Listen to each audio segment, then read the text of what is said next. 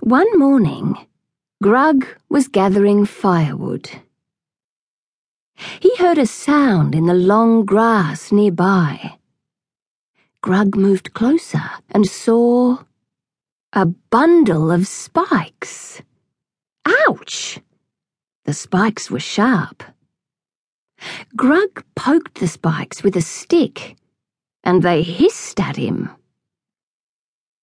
A long, slender nose slithered out and sniffed at Grug's toes. It was Snoot, the echidna. Snoot wanted to play, but his spikes got in the way. When Grug got too close, Snoot's spikes made Grug jump high in the air.